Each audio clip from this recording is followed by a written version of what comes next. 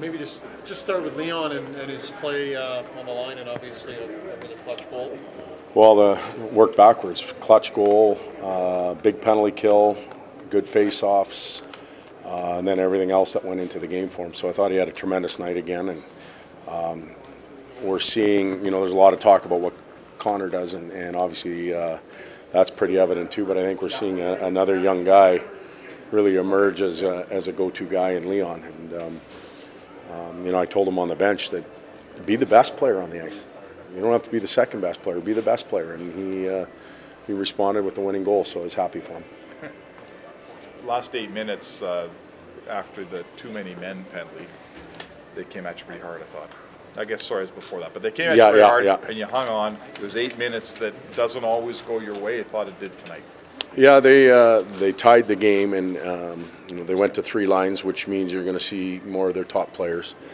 And in some sense, it's easier to play from behind when you're down by 1 because you're throwing everything you have at the opposition. I thought we bent, we didn't break, which is a sign of maturity for us. And not happy with the too many men on the ice penalty. Obviously, we're looking for a way to give it to them, but penalty kill came through and a big goal. Did you see Corey Perry knock the stick out of Sekera's hand? Yeah. What did you think of that play? He's a smart player. He's a crafty player. He's a veteran. Obviously, it wasn't a penalty, or it would have been called. What happened in the too many men, Todd, and how did you survive it? We had too many defensemen on the ice. We had somebody kind of half come to the bench and another player jump. And for me, the responsibility of too many men is always the fresh player on the bench. He has to read and react to what's going on. There's never a guarantee that the tired player is going to get off. So that goes on the fresh guy. And obviously we had too many men. You can't argue it.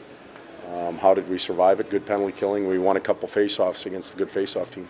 You put a lot of focus on working on your power play before last game and got results that game, then got results from the other unit tonight. What do you think is different, and what's work that you've done?